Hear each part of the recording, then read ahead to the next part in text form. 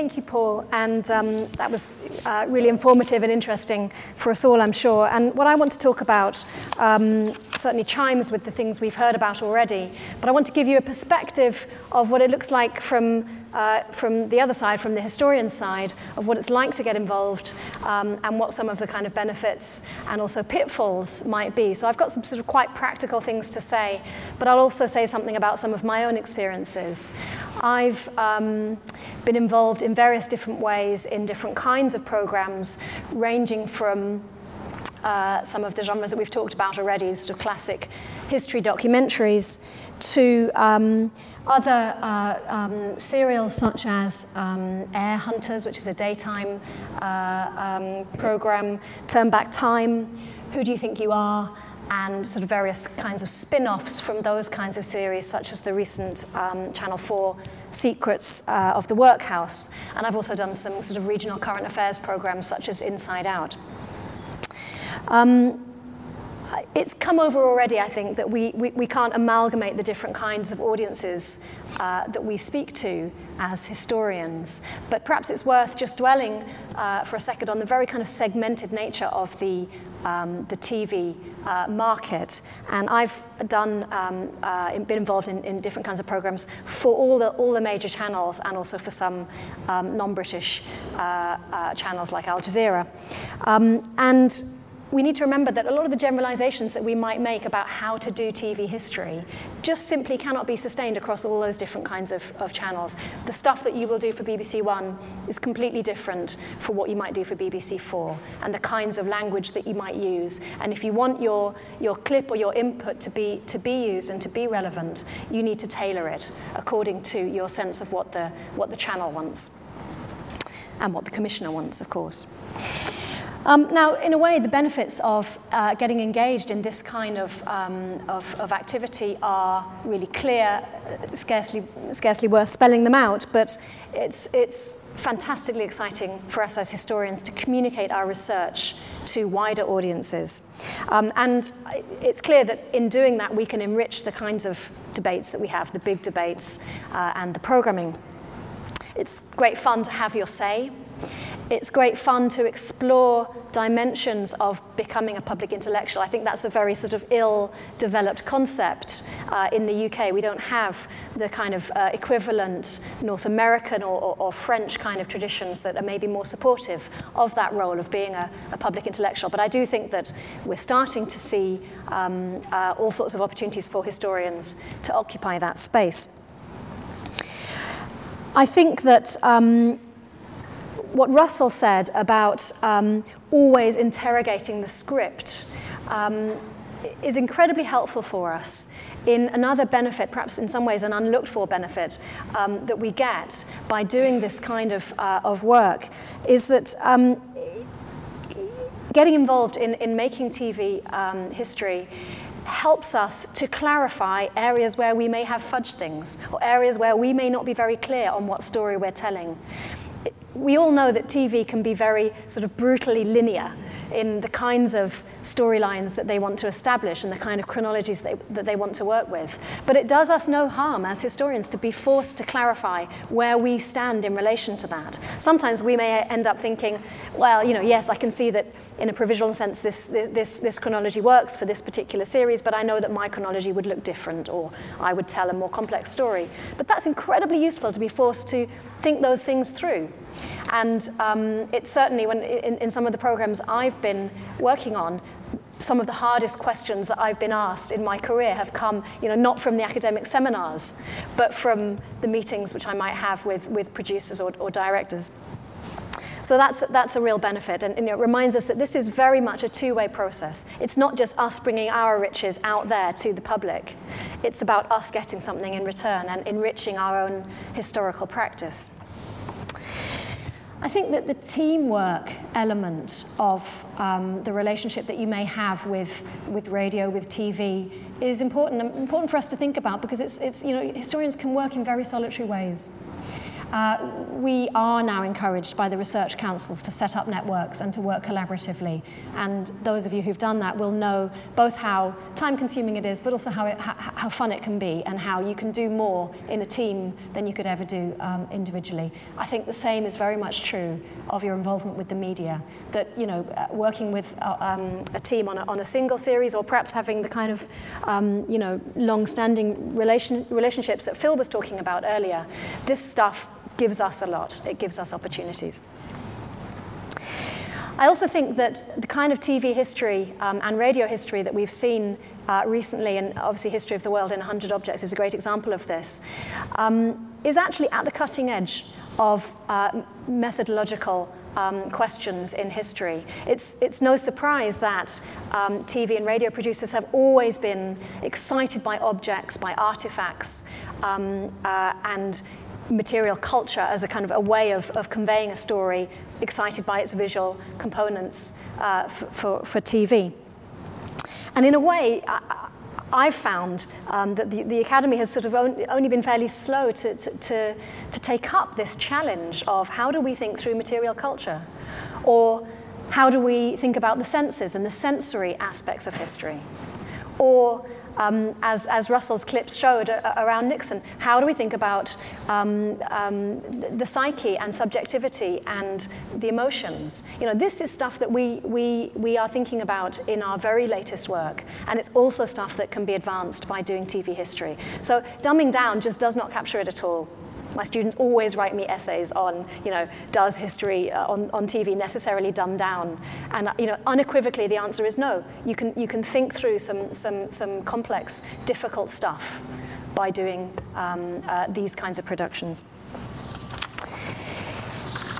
I also think, finally, on the kind of benefit side, that working in these kinds of productions, public history productions, can often direct our attention and the attention of viewers to the sources and to the complex ways in which we might move from sources to narrative or to theories. This is particularly true for television, where, you know, they're sometimes looking to create visual content because the visual content is not there. You know, there is no footage of Nixon, or not very much of Stalin, or what have you. And one of the ways they get around that is by, you know, showing the kind of the discovery, the work that's done in the archive. And I think this helps us think and foreground our sources, and you know, be open about the kind of the nature of that journey. Now, sometimes this is overplayed. You've probably all seen productions where historians are presented as a kind of forensic scientist, a sort of CSI type figure, you know, working in the archive. But broadly, I think it's really important for us to be able to show how history is produced, because it allows us to achieve one of the absolute core goals that we have as historians, which is to remind audiences that history is not a collection of facts, but it's an inquiry. It's a process by which we ask questions without necessarily ever coming up with the definitive answer. So those are some of the exciting things that I think it can bring us. Now let's talk about some of the disadvantages or the challenges.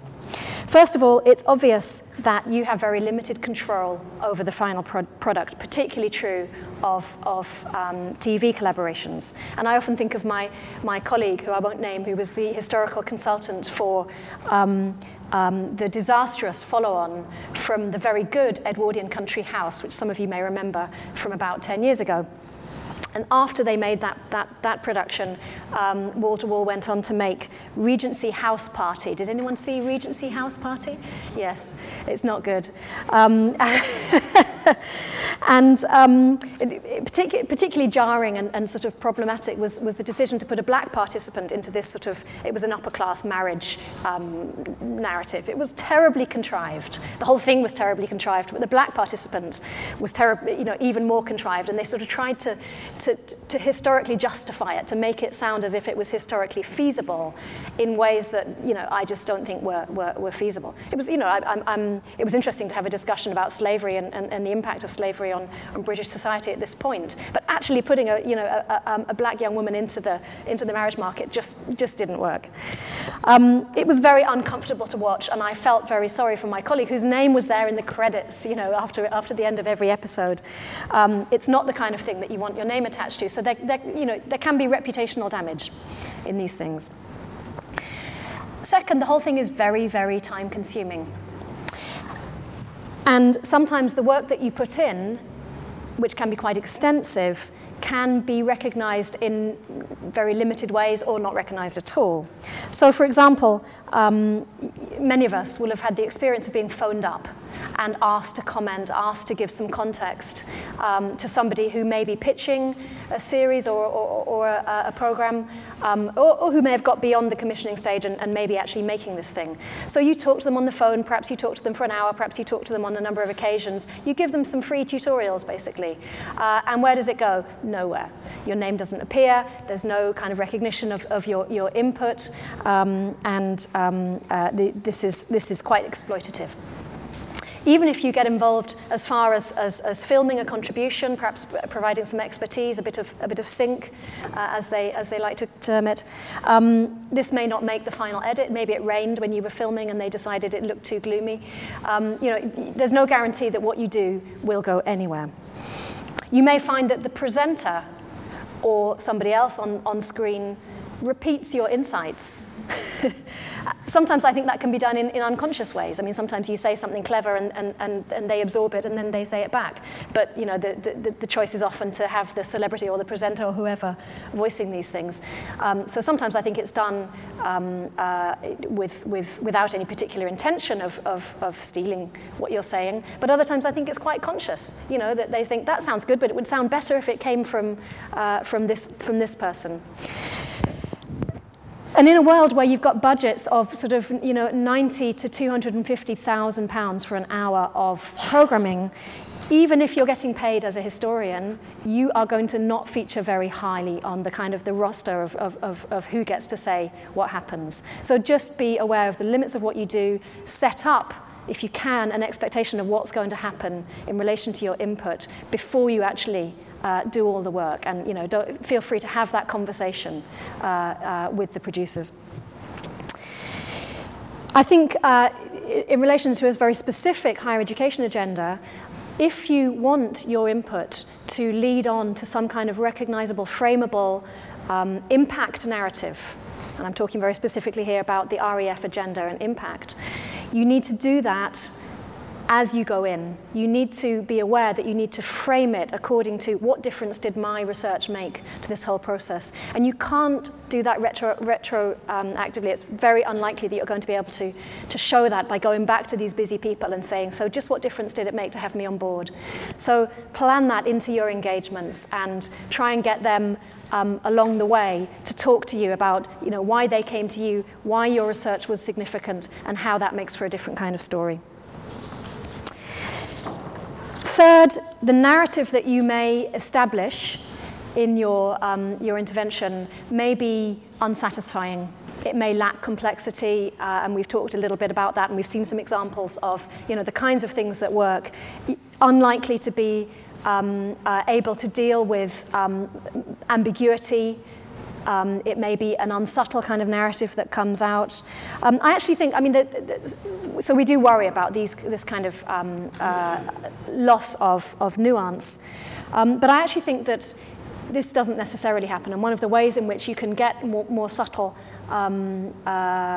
takes on the history in there is by recognizing that sometimes the presenter may be saying one thing, but the visual cues or the music or the other kind of many plural elements that go into this kind of programming can tell a different kind of story.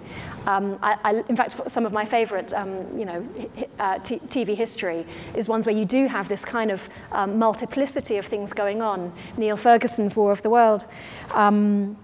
did exactly that, where he does this kind of quite tub-thumping, didactic sort of here's my line, but actually visually there's all sorts of other stuff going on. You've got sort of science fiction, iconic images. You've got architecture. You've got things telling a complex story there.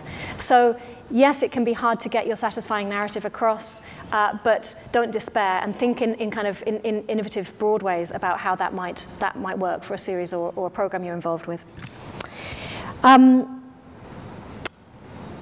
Fourth, I think we have already covered this problem of covering the same old topics, and Russell has suggested to us that actually, no, there is an appetite for more, a wider range of topics. I think that's absolutely right. Pam Cox, who we heard from in one of the earlier policy impact seminars, has done a great job at getting servants commissioned, and now her second program on Shop Girls. Shop Girls is not your Pharaoh to Führer style of history, and I absolutely agree with Russell. There is a massive appetite for pushing the boundaries, so don't feel that you have to offer something conventional. Fifth, and I'll sort of wind up here. If you do get involved on screen, if you're a presenter or if you're being filmed, I think there's a risk that you personally become quite central to the story that's being developed, and in ways that can sometimes be quite intrusive, or as Mary Beard, I think, has documented so fantastically, can lead you into a sort of high-profile public life that also carries other kinds of risks. And these are problems that I think are particularly acute for women and to some extent for early career historians. So I'll say a little bit more about that. But I was asked to present a series which looked at the working mother. I would have loved to have done it, actually, but I was uncomfortable with the strong focus on me as a working mother. I just felt that I couldn't see how these things would come together. I didn't think that my experience should be made central to the narrative that was being told. And in the end, I decided not to go any further with that one. I was recently doing, this is a slightly nicer example, something for BBC World Service, where I was being interviewed to talk about the problems that professional women face in their working lives, providing a historical account, really, of women and work. I had to bring my son, who was poorly and was off school, into the studio, so he was sat in the corner. And the person interviewing me was really keen that I introduce him and give an example of how, yes, me being interviewed here today, but I'm also doing childcare at the same time. Again, I have to say I didn't feel comfortable with doing it, partly because I know my son and I know that should I give him the opportunity to be introduced on the microphone, anything could happen. So I didn't do it. But you do need to think about who you are and how you will be personally under the spotlight. Everyone has to make their own sort of peace with this. Pam Cox, again, was partly involved in the Servant series because she had grandmothers who were in service, and I thought she trod a very nice sort of fine line between acknowledging that she had a personal investment and might feel personally involved and emotionally involved in the stories she was telling, without sort of excessively wringing all the emotional content out of her offering. Sometimes they call Who Do You Think You Are? Celebrities crying in the library, and that's a moment where you realize that your emotional response might be overdone. On this question about the problems you might encounter, I do think there's a tendency, particularly in relation to young historians, to want to sort of put them in jeopardy, to get them into scrapes, to put them on a horse or give them a sword and encourage them to wave it around. And again, you need to think about the limits that you want to set on that kind of involvement, and recognize that you have the right to say no if people ask you to do these kinds of things that you don't want to do. On women in public life, I do think it's a risk you run that there may be some kind of response, particularly on social media, and you need to prepare yourself for that and decide how you're going to respond should there be issues of that nature. And I also think that for younger or for female colleagues, you sometimes end up getting patronized. So I recently did an interview for ITV1 with, I won't say who it was, but with a very well-known presenter who was convinced that I was what he called a local girl and an amateur historian who perhaps was doing family history. And the film crew, this is during the interview, the film crew was sort of really trying to sort of get him back on message, if you like. But there was this real sort of pat on the head feeling to the whole interview that was very unfortunate. So those things can happen, and you need to just be aware of those risks and think about how to protect yourself against it and assert yourself professionally in an environment that can sometimes not recognize what your contribution is. Now, I think that in my experience, it is worth making these kinds of compromises around your involvement because it's so exciting to weave our research into these kinds of products. It has its pitfalls, but it has great possibilities, and hopefully we can keep talking about some of the issues there. Thank you.